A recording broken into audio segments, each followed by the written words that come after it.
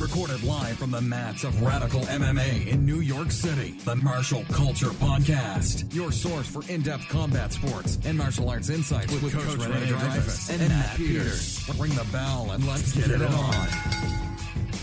Yo, welcome back. Yo, yo, yo. We're on a streak. We are on. We're not Let's go streaking. We are not streaking, but we're on a streak. Lots of podcasts. Yeah, two in a row. Two in a row. People are It's going to great. get, it's too, they're going to be too I am comfortable. so excited, though. I am really, really, really, really happy to have one of my amazing best friends, my brother in martial arts, the man who's, I walked that martial art path with so long, and his name is Andrés Carlstein. He is a man of so many talents, a true Renaissance man, great martial artist. I just want to say hello and thank you for coming on the podcast, my friend. Oh, thank you so much for having me, Renee. It's an honor and a pleasure. So, it's great. So, some of you guys, I've talked about you on the podcast before, and I mentioned you a few times that, and I think one of the things I would like to talk about, of course, people don't realize that Andrés is an amazing author, and he has a lot of fantastic books out. One, which actually is one of my favorite books ever, which I'd like to talk about as well. But I started training with him way back in, when did we start, in 2000, was it? It was like 2000? I think it was I believe in 2001, before the Twin Towers were hit. We were training together down there in Church Street, boxing, above the Church Street boxing gym. Right on the third floor. So we both joined this gym run by Marco Santos, who is a representative, and his brother Marcio, and representative of the Higa Machado organization. And I walked in, and I saw this really scary looking tall guy. And he mean mugged me. But Come on, that's not true. Actually, Renee, you know where I think we first met? I was actually at a tournament. I think it was called the Ground Control Tournament, and I was competing with a fellow teammate. I believe his name was Alexei Lebedev. And we were training, and we went to this tournament. I actually saw you there, and you were training and competing, and then we ended up chatting briefly with you. We saw you compete in your division and stuff, and then Alexei and I competed. And we actually, at that tournament, we happened to both win we were the same weight. That's so right. we were It was in fighting New Jersey, in the same right? division. Yeah. I remember. Yeah, and that's where we first met you. And then you saw us performing, and you told me later that you said that seeing how our team did, you were thinking, oh, I really like to train with these guys. And that's how I think you ended up coming to Marcos's. Well, no, it's funny because, yes, that's probably true. I actually totally forgot that. But I actually trained with Higa Machado first in California because my sister lived there. And for just a couple days. And I was like so blown away. And I said, I live in New York. He's like, oh, well, we have this New York affiliate. And that was Christmas of, 99, 2000. It had probably about 2000, right? Christmas 2000. And, or somewhere like Thanksgiving. I think it was maybe Thanksgiving. I went to visit my sister sometime. I forgot when it was. And then I trained with there a couple days. And I met all their guys. And I remember Ryan, he came up to visit us, Ryan Gregg. And a couple of the guys, I met him, and then they're like, oh, we have this affiliate in New York. But then I don't think I joined right away.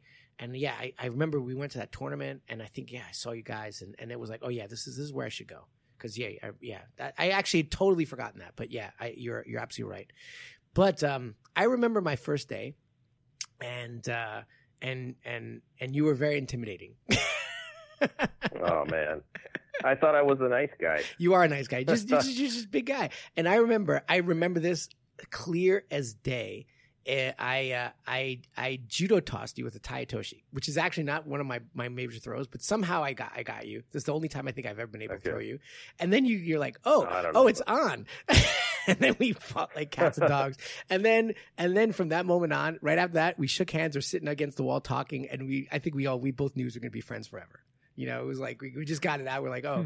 And I'll tell you, whatever martial arts skill that I developed is thanks to you. Because, people, we say that we need a teacher, we need this, we need this. I'm telling you, the most important thing you need, the absolute most important thing you need in your martial journey is a brother, a buddy to be there to meet you. And I remember there are times I asked you, Andrés, can you meet me at the gym at this time to train? And man, I have to say thank you because there was not one moment, one time where you ever said no.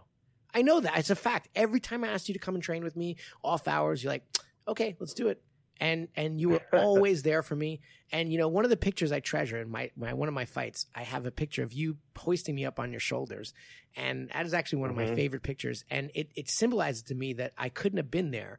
I couldn't have gotten good without you because I'm on your shoulders. And that is really what that picture means to me. You know what's so funny and ironic about that, Renee? You got mad at me that I did that because I was so excited. You fought that fight, and it was crazy. It was a crazy fight. I don't remember that. That MMA fight was like almost one of these underground leagues or something in New York. They weren't supposed to be doing it. They had the whole no MMA and no NHB in New York. And so we go to this thing, and you're competing. You're fighting this guy, and I remember you had him in I think it was in a triangle, and you started elbowing him in the head. And it was a brutal fight. You guys were going at it tooth and nail, and you ended up winning. I was so excited for you and happy you weren't hurt, because he had picked you up. He's strong. I think he had picked you up and tried to slam you from that position and stuff.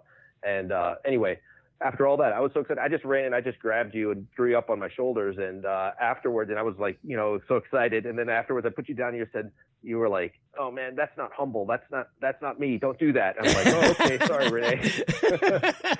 Well, that kind of sounds like me, but anyway, thank you.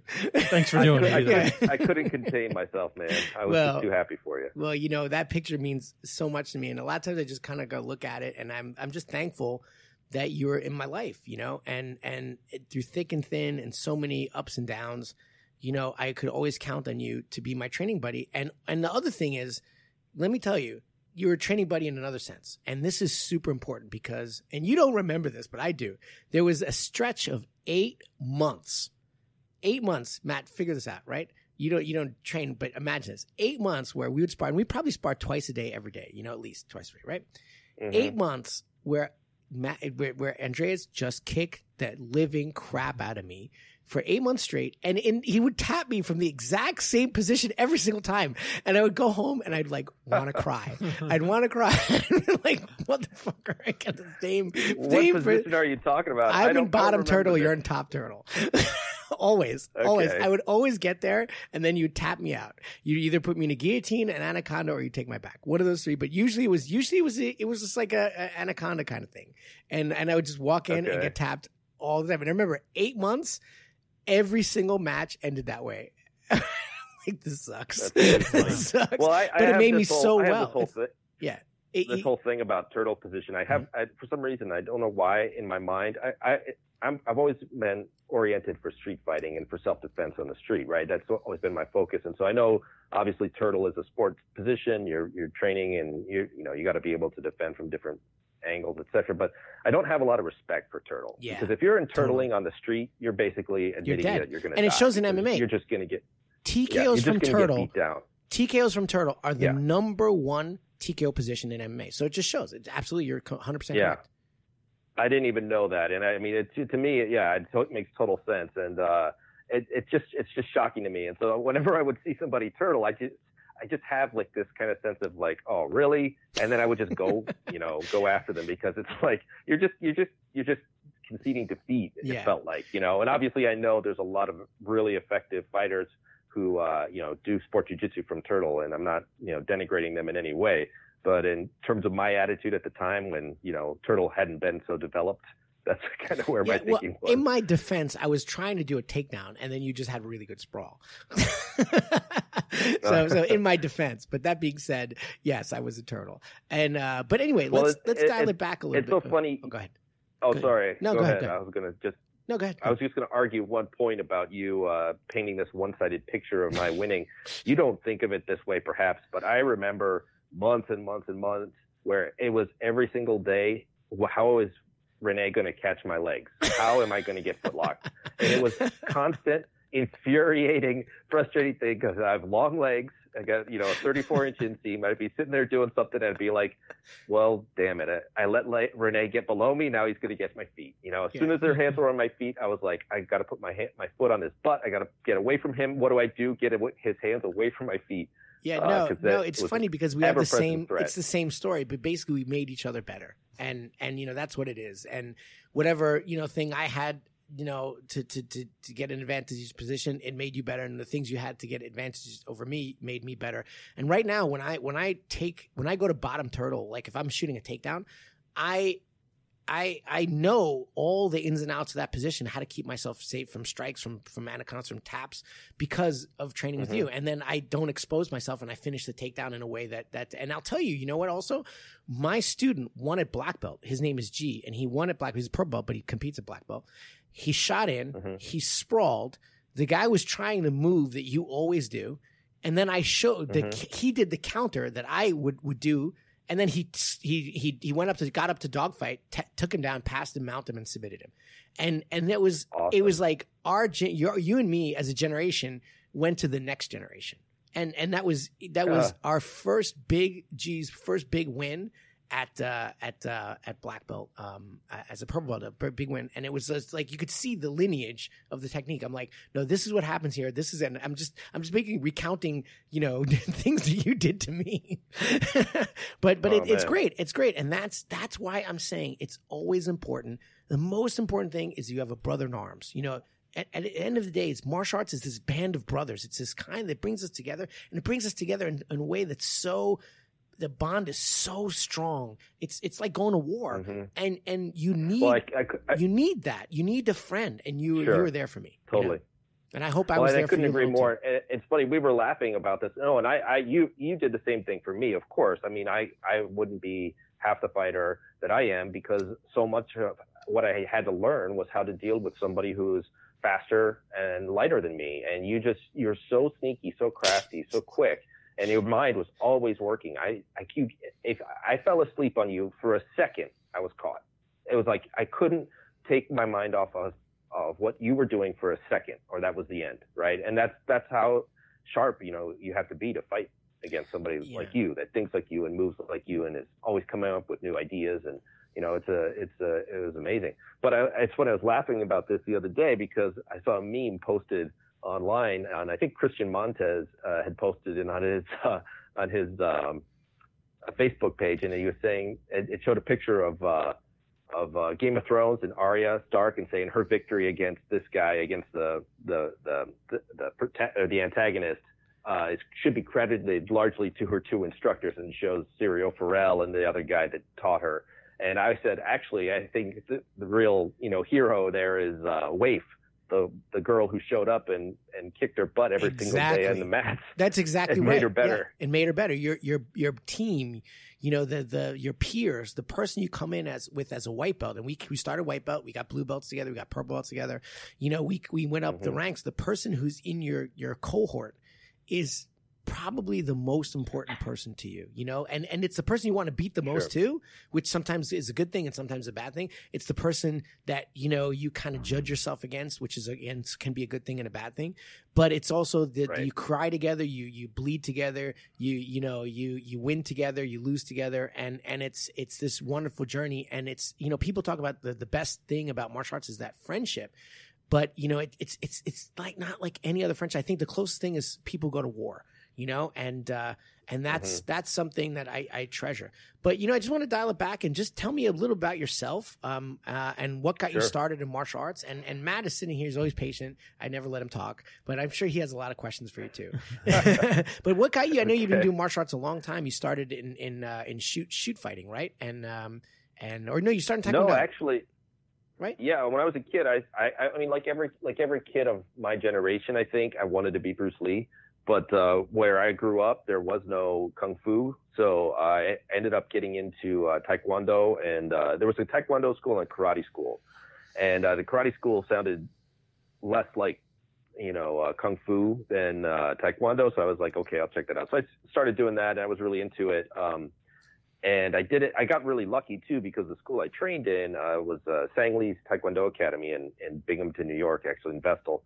And that school ended up being, you hear a lot about the reputations of the McJojos and stuff like that. This was the complete opposite. The instructor, Sang Lee, went on to become the Olympic coach for the United States, and then his heir, Master Choi, became the junior Olympic coach. And these guys were serious business. When Master Choi showed up, he had been in the Korean Army. He had played soccer for the national team in Korea. He was a serious athlete, a legitimate fighter, and just super hardcore.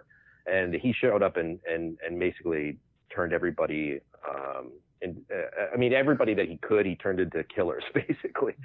He was serious business. And so I trained there from the ages of about 12 till 18. I got my black belt after 6 years, and when I was 18. And then I went to college and I started studying other things, including Tai Chi, which I did for about a year and a half. I studied Muay Thai kickboxing at a place in Penn State College Martial Arts Academy. I also studied Kali, and I took briefly a semester of judo. I would have kept doing it, but I had too many martial arts going on at the same time. Plus, I was trying to, at that point, study to get into medical school. And actually, I went to a seminar for Kali with Dan Inosanto, and there I saw Bob Bass do a demonstration with Dan Inosanto of Brazilian Jiu-Jitsu. And although I'd seen the UFC and heard about it, that was my first experience of actually seeing it live. And I think Bob Bass, if I'm not mistaken, I think he was a Machado black belt. Yes, he is. He's one of the Dirty Dozen. I've actually trained with him, and he's like an amazing guy. His academy actually is literally like 6 doors down from where my sister lives. And oh, no kidding. Yeah, and he's a really, really nice guy. He's really small and super technical. Well, that's what it seemed like watching him perform, and I thought, oh man, this is really great. I'll have to check this out sometime. So, but that was a kind of early exposure, and it's interesting because it was all in the sort of the Machado lineage that we stayed for so long.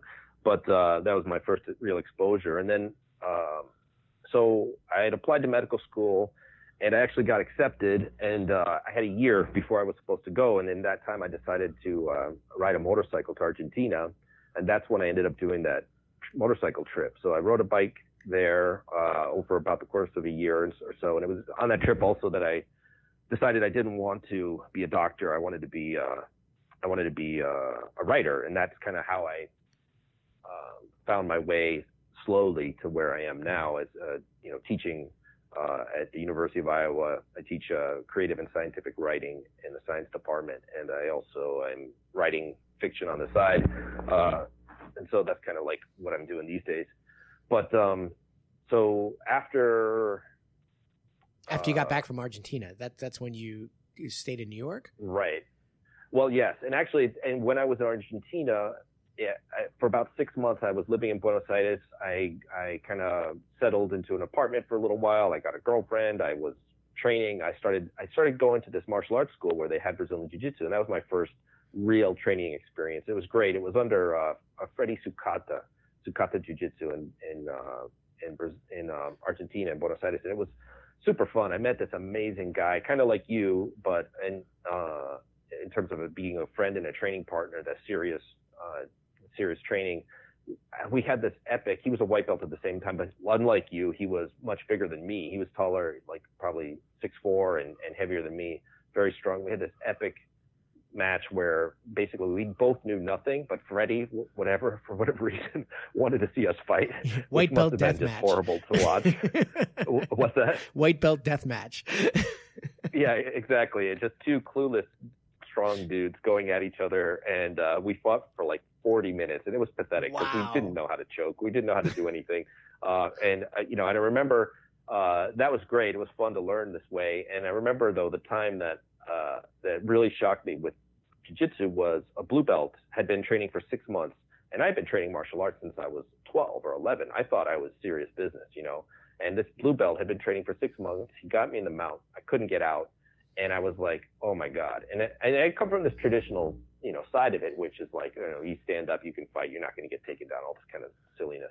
And I thought to myself, that there's two people in this situation. The one who goes back under the bubble and says, well, I won't let anybody take me down. And then there's the person who says, I better learn how to do this or I'm going to die one day, when I face a guy who knows what he's doing.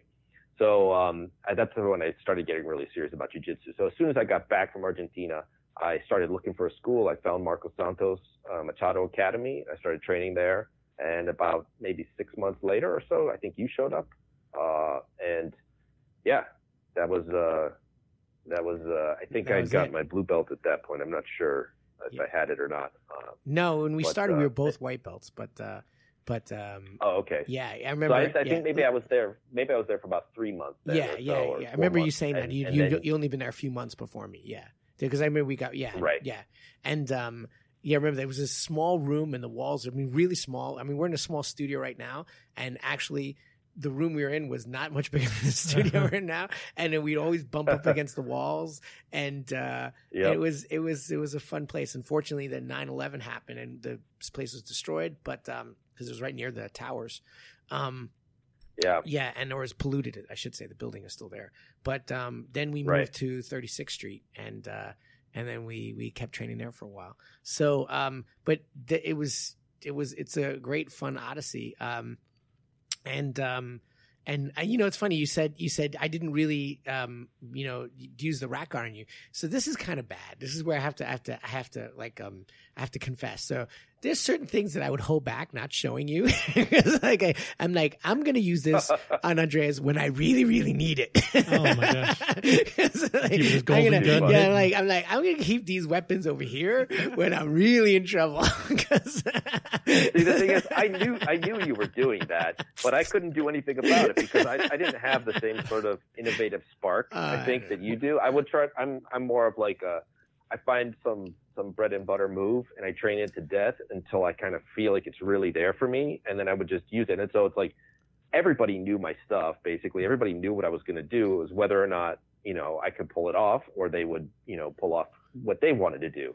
I didn't have too much of that sort of sneaky stuff going on, but I knew you did, and that was always the fear with Renee. It's like, oh man, what's he going to pull out this Why week? is everybody agreeing that I'm sneaky? Why is that? Why is wherever I go I get sneaky? What's going on here? But I think the thing is, let's reframe it. It's not sneaky. It's you are guileful. You are ready and willing to. It's the art of misdirection, the art of surprise. It's kind of like this. You're trying to pull off a magic trick, and the thing is, you can't let other people see how the magic trick is done, or it doesn't work. Right. And that's exactly. what you're doing. No. It's funny. I tell my students that all the time. I'm like, the first move, they're going to understand exactly what you're doing, and they're going to stop. Even if they're an idiot, they're going to feel force going forward or backward or wherever, and they're going to try to stop that force. So the first move is never what works. The first move is the camouflage for the second and third moves. And that's really like, it's the third move for me usually that's the one I really want to get you with. So it's the first, the second. Right. The second is the destabilization. The first is the trick, the opening, the camouflage. The second is the destabilization. Excuse me, I'm sorry. The third is where I get you. That's what I really want. So that's always how I think. Right. Especially I totally with agree. striking, And it's interesting too. And this is a point that I think you kind of do implicitly, but not everybody gets. And it's something I learned early is that when you're doing that first move, if it's your feint has to be and feel like a legitimate attack, or you're not going to get the response you want. And that's one thing that you always do effectively. It's never like, oh, I'm going to do this first move and then I'm just going to jump into the next thing. You make the person feel like they're in danger enough that they move, and that's when they get caught in the trap, which not everybody does so well. Yeah. Oh, well, thank you. I appreciate that. It's just experience, I think. And I don't want to toot my own horn. I'm nothing special. But the thing is, I did come into training with the bum leg, and I had to have something to equalize it, to make it work. And I said, if I'm not being tricky, then I'm going to get smashed, so that's the one thing I have is my mind. So let me use that, so, and ultimately in the long run, it's the better way to go. I always say, that if and when I get back to jiu-jitsu because of, various reasons, years of injuries and things, I've been away, but if and when I get back to jiu-jitsu, I will always approach it with the attitude that if I'm not able to do this move that I'm learning when I'm 80, I really don't want to learn it. Yeah. Because there's this, you have to be able to protect your body. You have to be able to work kind of like effectively and defensively in terms of making yourself last as long as possible. Absolutely. And absolutely, and it's also just makes the journey funner, more fun, because that you can continue as going forward. There's certain moves that I absolutely will not do. One is like a really heavy invert, putting all the weight on my neck. I'm like, I am not going to do that because I can't do that anymore. And if I do it, my neck is going to be sore. And also, when I'm 60, I'm almost 50 now. When I'm 60, my neck is going to be shot. So this is just not what I'm going to Sure. do. If I can't, you're right. If I can't do it when you're 80, then I'm not going to do it. A few. Let's just. I have a fun gym story, but I want to. We have all these great memories, but one last thing. What's a fun gym story that you remember really well from our training that kind of sticks with you? I have one. I have one, and it's a really good story. But anyway, you go. Okay, you why go don't you you go go first. first? You go first. I gotta refresh my memory. I wasn't expecting this question. I have to think about that one. There's so many. So I gotta think. Yeah, there's about so many. But I would say that my happiest memory, funny now that I got angry at you because at that time, was you picking up my shoulders, and I really felt that we were like a team, But I also remember when, because there was a time when Marcos left New York, and then we were training under Hudolfo. And I remember that time, and it was not a positive experience. And we got each other together through that. And this instructor was he was young and inexperienced, and also I think he had some ideas of what training should be, and they weren't healthy. They were a little toxic. And one this is actually a bad story where this is not the one I was thinking to tell, but he told me, because he was pissed at you, he told me to attack your bad arm. I remember he told me that, and I wouldn't do it, and I would not do it. And he said, "I'm going to kick you out of the academy if you don't attack his bad arm." And it was like a Karate Kid moment. It was literally at a Karate Kid. And I'm like, wow. I'm not fucking doing that. And because whatever you're saying to me means absolutely nothing compared to the friendship that I have for Andres. I would never do that. And you're asking me to do that is ridiculous. And that was one time where I'm like, I choose Andreas over you 100% of the time. And I remember that. That wasn't what I was going to say, but that was one tough time. And then Marcos wound up coming back, and everything was back to hunky dory fun. And then we were back training again. But the happy story is when I came back, Marcos tested me again for my blue belt, because Rodolfo could give me my blue belt, but I returned it and I came back as a white belt. But I remember the Shark Tank, and the fun thing is, so we're having this 20-man roll for the blue belt exam, and on the Shark Tank, who does Marcos say for the last? He's like, "Oh, Andreas, come up!" I'm like, "Oh, son of a bitch." And my heart sank, and I'd actually tapped everybody up until that point, and I'm like, fuck. And of course you get me, and I'm like, okay, yeah, it's like, it is what it is. Can't have a perfect record. So, but that was my fun memory, but and it's, well, I got it. Yeah, go ahead, please. Sorry, go ahead. No, finish what you were saying. No, Sorry. I'm done. That's good. Well, I was just going to say that I have so many incredible memories of being there. And I think, for me, it's not funny per se, but it's like the happiest memories for me are probably the ones where things were just the training was just so brutal. Like Marcos used to love to do, the training of the lion back in the early days. And we do these crazy trainings. I remember, doing the training of the lion, and he put one person down. Like I like an idiot, I learned to volunteer early, in my martial arts career. So I would always volunteer for stuff. He's like, "Okay, I need a volunteer to go there."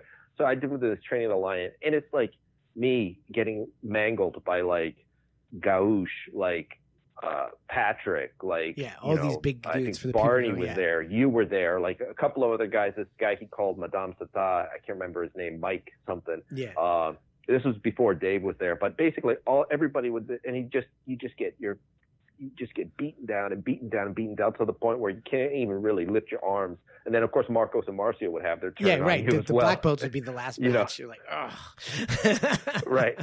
And so you're just getting these beat downs, and I just remember it's like after that happened, you do 2 or 3 of those, you come out of there. It's this gauntlet just somehow just transforms you as a fighter. You just become a different fighter. You get beat down enough. There becomes this really hard kernel inside of you that is so tough to break after that, because it just you're like you've had worse. How bad the fight is, you've had it worse in your academy, and that's, I think, somehow makes you so much tougher. And there's things like that, and then there's also the things we do where, like, I remember watching you go through this. I went through it where it's like Marcos would say, okay, you get down there, and then he would stick like 3 white belts on you or 3 blue belts or something. So 3 guys at a time on one trying to tap you. Exactly. Those were amazing. 3 on 1. Or the wars. Remember when we'd have half the team and half the team, and you just go to war, and everybody's trying to tap everybody else, and like one person's like the captain, and you're just trying to like. I do it in my academy now too. It's like you split the entire class into 2 groups, and you give a team captain, and then everybody attacks each other, and it could be 2 on 1, 3 on 1. Right. It's this gang war. It's just you have to wait till the skill is high, but gang war is so much fun. And yeah, I remember it's like, wow, I have 1 white belt on one leg, grabbing one of my legs. I have 1 white belt grabbing my other leg. I have 1 white belt grabbing my arm. I have another white belt grabbing the other arm, and another one's about to jump on my neck. What do I do here? Wow. This is terrible. Yeah. It's amazing too, because you're also like at that point, you're a blue belt, so you think, oh, I'm not going to get tapped by any more white belts, and you're like, oh, I'm too good for this, and you just have this attitude, and you're fighting like anything to get out of there, like you're just like a wild animal trying to get out of that. I totally remember that. Those are really, really awesome times. That is fantastic. But anyway, I want to talk about your book for a second. Yes, exactly. So I admittedly and unfortunately have not had a chance to read it yet, but I guarantee you I will be reading it after doing some research on the book. It sounds like an amazing journey. Thank you. During my research, I came across a review. I don't know. The book's name is Odyssey to Ushuaia. Yeah.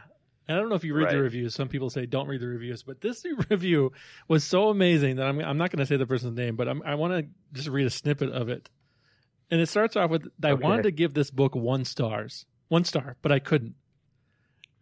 And they mentioned that the book has excessive infantile, childish sexual behavior and over-the-top excessive drinking, but the writing was really good. That is a great review. Wow. No, and you are a tremendous, I'll be honest also, I'm very jealous of you in a lot of ways, Andres. One is because your skill as a wordsmith is just unbelievable, and you are doing what you need to do. You are just an amazing writer. And guys, anybody who has a chance to pick up this book, it's a very meaningful book for me. And it's I think we live these martial arts lives because we want to have something that takes us out of our humdrum, kind of daily quotidian existence. And what you did is you did something even more intense. You went on a motorcycle and drove across, continents and through dangerous areas. And it was just an amazing, it's an odyssey. It really is an odyssey. And all the adventures you regale of your trips and the people have to read it. I don't want to spoil too much, but, one, it is very well written and it's extraordinarily funny, and it's inspiring too. That I think for people to see a martial arts spirit exemplified in off the mat, where I'm going to challenge myself. I'm to leave a life of a strenuous life, as Theodore Roosevelt said, and to me that's what it's about, is doing something extraordinary, and it's amazing. But anyway, what was the inception of this amazing travel? Oh, thank you, guys.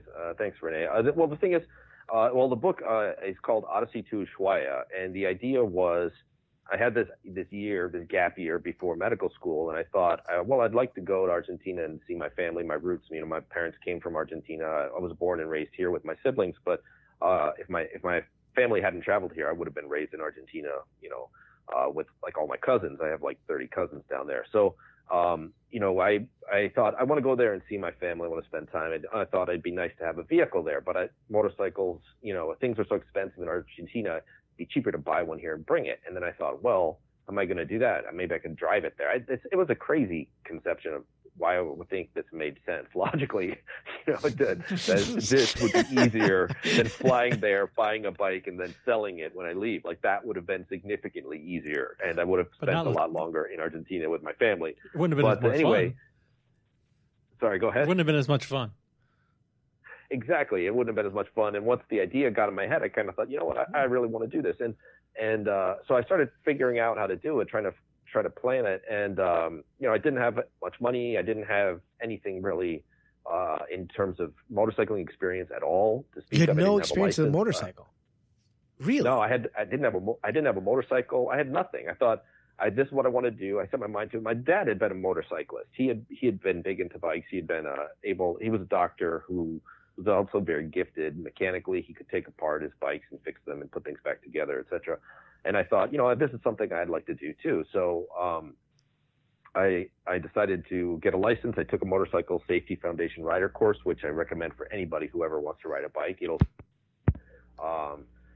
And I started trying to save up for it. I didn't have a way to buy a bike easily, so I don't tell anybody. I found a way creatively to use student loans to apply that to the purchase of a motorcycle. And you call me sneaky. What's You're very guileful yourself. Yeah. Well, I guess we all, when the need arises, we do what we must. Yes. But basically, my attitude at that point was, the dream sort of took me over, and I knew I was going to do it. If I had to ride a scooter and wear a garbage bag for a coat, I was going. Some way or another, I was getting down there on a bike. I knew it, and so I kind of got lucky. I found the resources. I used credit cards. I sold everything I had, my car, my guitar, like anything I had, basically to fund this trip, and I went for it. And I also was inspired by the story of Emilio Scotto, this Argentine guy who had $300 cash and a Honda Goldwing, and he traveled around the world. I think he holds the Guinness World Record. I think he went around maybe 7 times. Oh my God! Emilio Scotto. He did it. I have to look that up. Emilio Scotto. Yeah, and every time he saw that he was running low on funds, he would stop somewhere, start working, make a bunch of money, and then just travel and keep going. And that's what he did everywhere he went. And he actually met his wife that way. He converted to Islam along the way. He had a baby. He was riding with a baby and a wife on his motorcycle. I mean, it's just crazy. He just wanted to keep going. So anyway, the stories like that, I thought, geez, if this guy could do it with such limited resources, I can do this. So that's kind of how it all started. So what, tell us, without spoiling too much of the book, tell us some of the major moments of the trip. That some were dangerous, I know, some were funny, some were but give us some your perspective on the journey and what you took from it as well. Sure. Well, there's just so much. I mean, it was a life-changing experience, and one that I could never replace in terms of who I am and what I've done. It informs so much of who I am now because of what I saw and did. And there's things like I hit a truck head on at one point in the the Altiplano in the highlands of Peru, and at that point I thought maybe this is it for me. I was slamming on my brakes and the truck was slamming on its brakes, and we were both coming around a corner on the same single dirt kind of road, and there was nowhere to go, and I just slid right into it, coming down this hill with all the weight of my bike, and I had been going too fast and he was going way too fast, and we collided. Fortunately, I didn't die, obviously, and I wasn't seriously injured in any way, but it shook me, and the bike had been, the forks had been bent back, but it could still be ridden, so I kind of hobbled and limped into Peru and into Lima and got there to get the bike fixed. And incidentally, that didn't kill me, but the fixing of the bike almost did. For some reason, these guys in the bike shop were like, "Oh yeah, we oiled up your bike, so it looks really good." And I was like, "What?" And they had covered my entire motorcycle with a sheen of oil. And I think what happened is somebody must have spilled oil on the bike, and then they just try to make it like they were doing a favor. Well, you're welcome. Thanks. Right. And the thing is I leave to ride away, and as I'm riding away, I go to press my brakes at a red light, and I can't stop because they've gotten oil all over my discs as well. Oh my God. So I slid right into this intersection and was almost killed by the oncoming traffic because I couldn't stop my bike. So of course I went back there and gave him a piece of my mind. But there's many, much more positive and memorable trips too. I met incredible people. I rode with two really outstanding guys, Robert Bielish and Peter Santamaria. It's all in the book. We had many ups and downs and adventures and misadventures, and they probably wanted to murder me more than a few times because I was kind of the young and very inexperienced and foolish person on the trip versus their much more experienced riding and living sort of approach to life. So I learned a lot and had a lot of fun. And if you have the interest to do anything like this in your life, I recommend it immensely. There's nothing like travel to change your perspective and to make you a more full and realized version of who you really are. Absolutely. There's And I want to add to that. You're absolutely right. It's travel, and I think because travel takes you so much out of your comfort zone, and you have to head on in a place of submissiveness, because it is not your culture, it's not your country. You have to confront different ways of doing things, different things, and you have to adapt. And it forces you to change your conception of the world.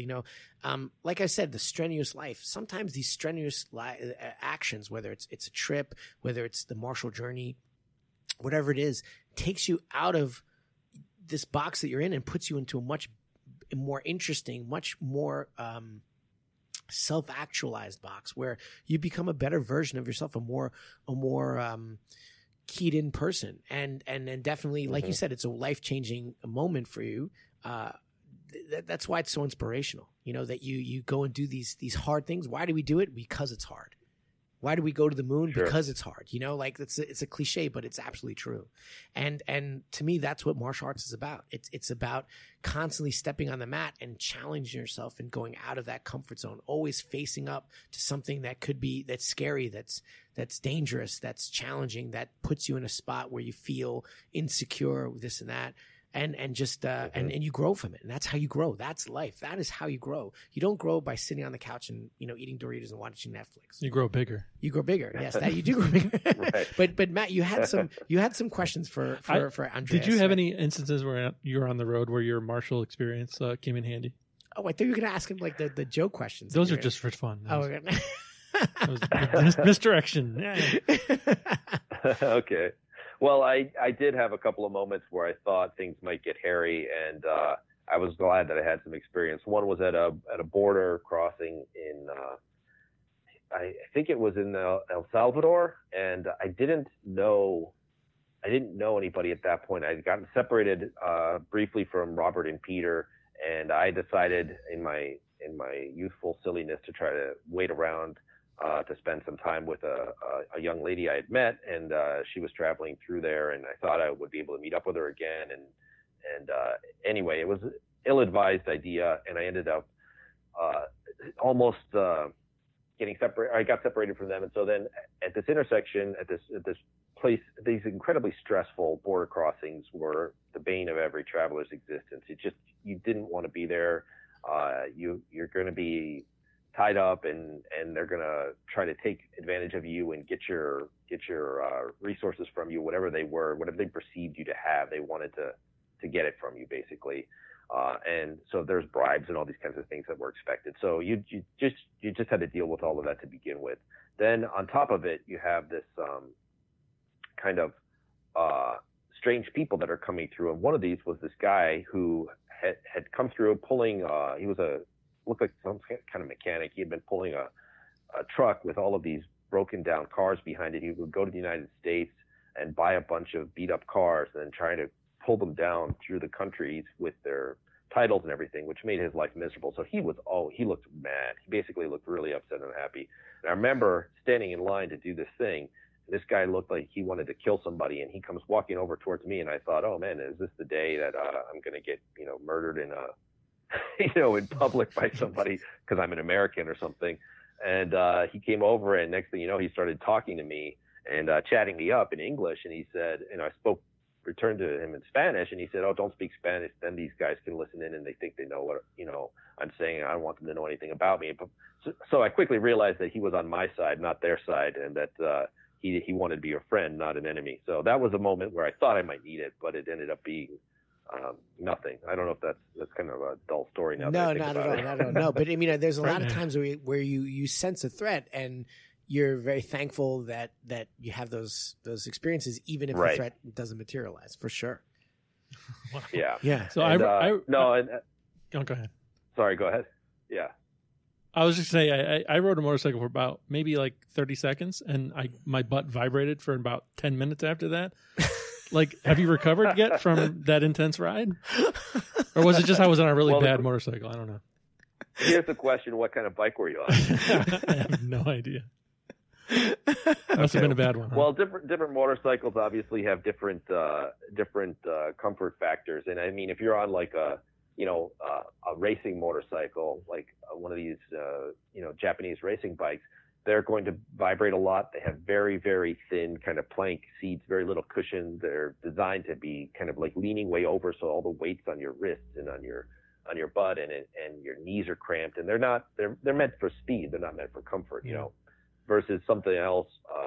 The bike I was on is called the Dual Sport. It's a Kawasaki KLR 650. Just an amazing, wonderful, incredibly inexpensive and bulletproof bike. It had a single cylinder. They call it a thumper because it just goes dun dun dun, And so the smartest purchase I think I made before I left was a replacement saddle for the bike.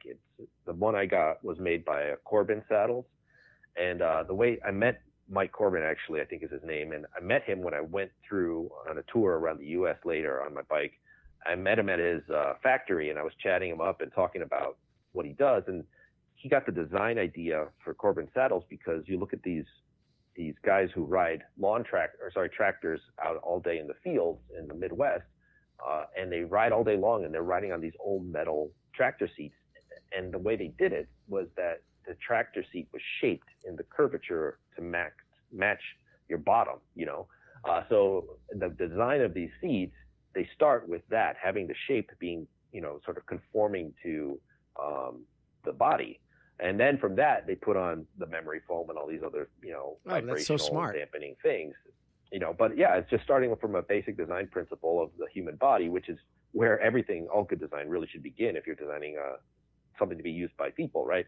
So it was a life-saving and a butt-saving experience. But believe me, there were plenty of days when I rode 1,000-mile days, and or 800-mile days, and it was like, this is get me off this bike. I've been on it for 16 hours, and it's only stopping to eat and use the restroom and get me off this bike. There were definitely days like that.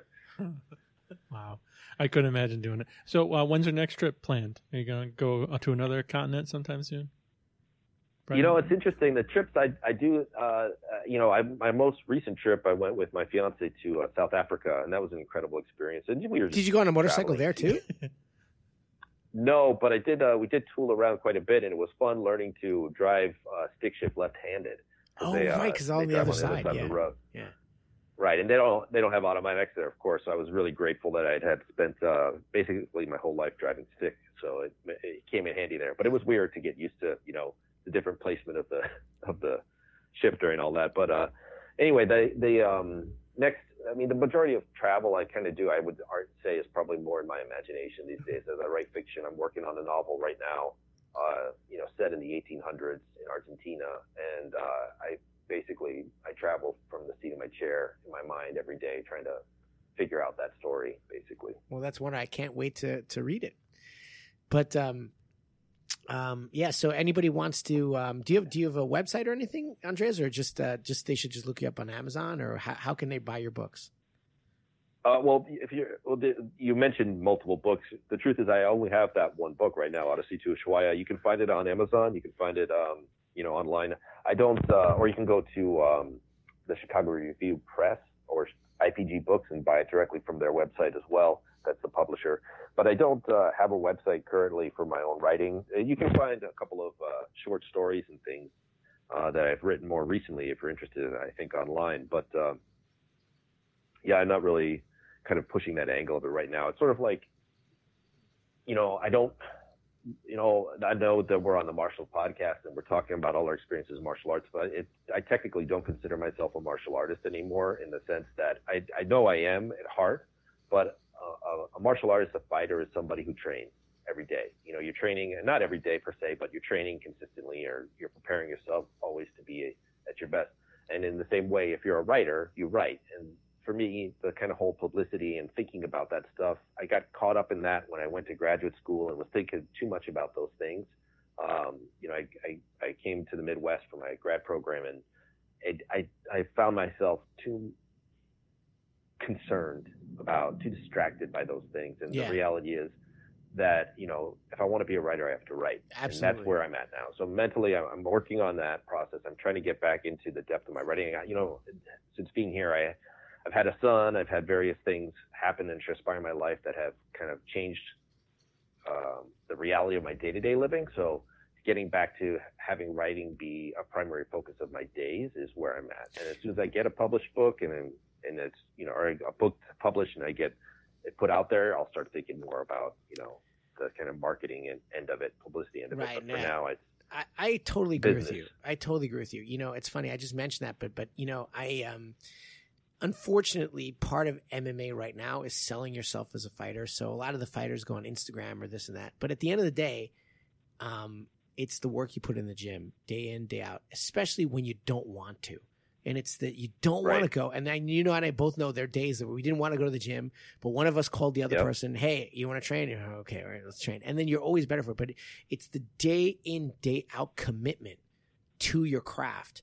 And in that way, you're an artist. And whether you're a martial artist or a literary artist, it is that commitment to your craft over and over again to the honing of it that makes you or breaks you. And I respect that you understand that you're in this place where you have to focus on the craft and you have to just every day just do it, just put the work in. And it's not about Instagram, it's not about Facebook, it's not about websites, it's about sitting in front of on the mats doing the work or sitting in front of the computer and doing the work and just typing things out. My instructor in Japan, Professor Hirata Kanai, had a great quote, and he said, "Consistency is the foundation of your strength." And to me, that's everything. What is martial arts, but everything. It's like consistency. It's not effort. I mean, it's not talent. I'm sorry, it's not talent. It's effort and consistency over and over again. It's one of the reasons why I tell people, even when they're injured, try to come to academy and do something, because just the consistent day in, day out method. And you were just the other day, we were talking about this interesting book called Atomic Habits, and how it's the way to change your life is by making these micro changes in your habits over and over again to get a consistent growth. It's like, even if it's 0.1%, if you're 0.1% every single day, 7 days a week, hey, over time that adds up, and it's going to exponentially grow at some point, and anyway, I appreciate it's so funny. Oh, sorry. I was going to say, I totally agree with you. And it's so funny you say that, because I look at the guys, for example, who, I was always training like my pants were on fire. Oh, I got to train. I got to go train. and I'm hurt. Who cares? I'm going to go back to training. I basically put myself into such a state of disrepair physically from training through injuries and hurting myself and keeping training and stuff that I kind of pushed myself out of the game in some ways after, I had multiple surgeries for my knees or for my knee and my shoulders and things like that. And of course, at that point, I was also focusing on my writing. So it wasn't entirely that I didn't want to do it. I absolutely did. But it became this thing like, I look at those guys who trained, consistently 3 days a week, like Greg, for example, would train 3 days a week, and that's all he could do. He had his job, he had his wife, he had his kids. But it's 3 days a week every single day. Yeah. I know exactly what you mean. Yeah, I have another friend. The same thing is I call Matt MRC, and MRC is the same thing. He's not a black belt yet, but he will be soon. He trains at Marcelo's now. But he's like he's very very committed. He has a very serious job, so he puts in his 3 days a week, but he never misses those 3 days a week. And that's a path for other people. Now I was different, and I'm definitely, you and I are the same. We're kind of obsessive compulsive.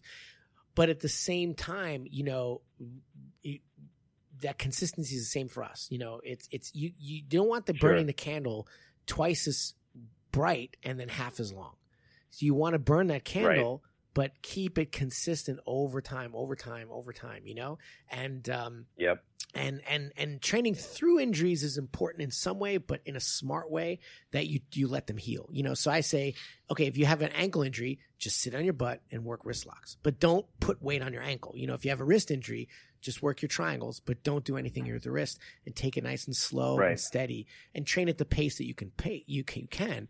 that being said, you and I both are not like that. I know we're both the same. And it's hard because, the other side of it too is that we loved doing it and we love what we do. And so it's like you're sitting there, all your friends are there. At that point, I mean, basically when I was in New York, all of my friends were martial artists. That's who I knew, and it's like, if you don't go to class, you're missing a huge part of your socialization. You're not hanging out with people that you care about. You don't see what's going on with their lives. You're also not getting the high that you get normally from training. And it's like, I remember, drive to class and I'd be upset with the traffic and be like, oh, this guy's in my way and whatever, and go there. I'd get whooped and I'd just be totally spent. I'd drive home. Somebody would cut me off and I'd be like, go ahead. Oh, it's all good. And waving to them, completely, at peace with everything in the world, because it was this incredibly transformative sort of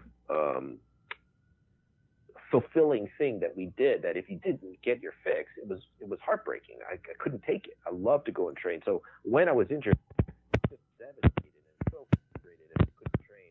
And I pushed it because I wanted to get back there, Yeah, no, for sure. So I think that's a great moment to break off. Speaking of training, I actually have to go and train, but of course. It is so great talking with you and reminiscing. And like I said, I'm not the martial artist. I wouldn't be the martial artist I am today without you. And you're such an important part of my martial journey. And I tell you, you don't even know, but I talk to my students about you all the time and saying, this guy was here for me. And you need someone like that. And this is what Andres taught me. And even this is here. And I have a couple of names of techniques. I said, this is Andres's technique. This is what he did.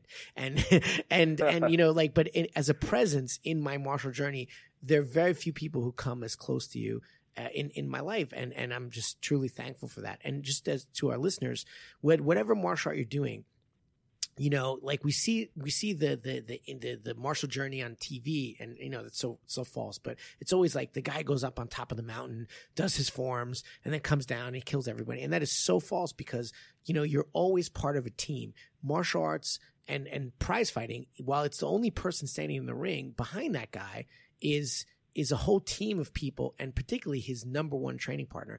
And while I don't like him very much, Conor McGregor, has his Artem Lobov is his guy.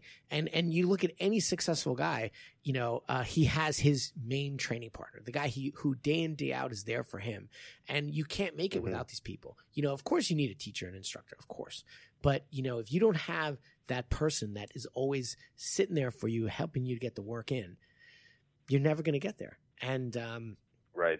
And so it's to all those people training out there, whatever martial art, whether it's taekwondo, jiu-jitsu, karate, judo, it's so much better in terms of getting technically excellent, but it's so much more enriching in terms of the joyfulness of training and the camaraderie of making a connection, a strong connection with another training partner. So and so that's just, I want to say thanks. Well, Renee, you honor me, and I couldn't agree more. I'm not anywhere. I'm not in your league anymore. If we ever trained, I mean, you just murder me these days. But everything that I have, from martial arts, I credit to everybody that I've trained with, and you are such an incredibly important piece of that. And and for years it was always, I'd be training and I'd be thinking to myself, oh man, I can get away with this on this person, but would it work on Renee? It was always the test.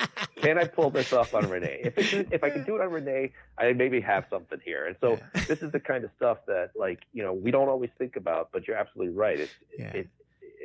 It's so critical to who we are. And I feel the same exact way. And I'm extremely grateful and humbled that you feel this way about me. It's, I'm touched, man. Oh, thank you. There are many nights, late nights at 2 a.m.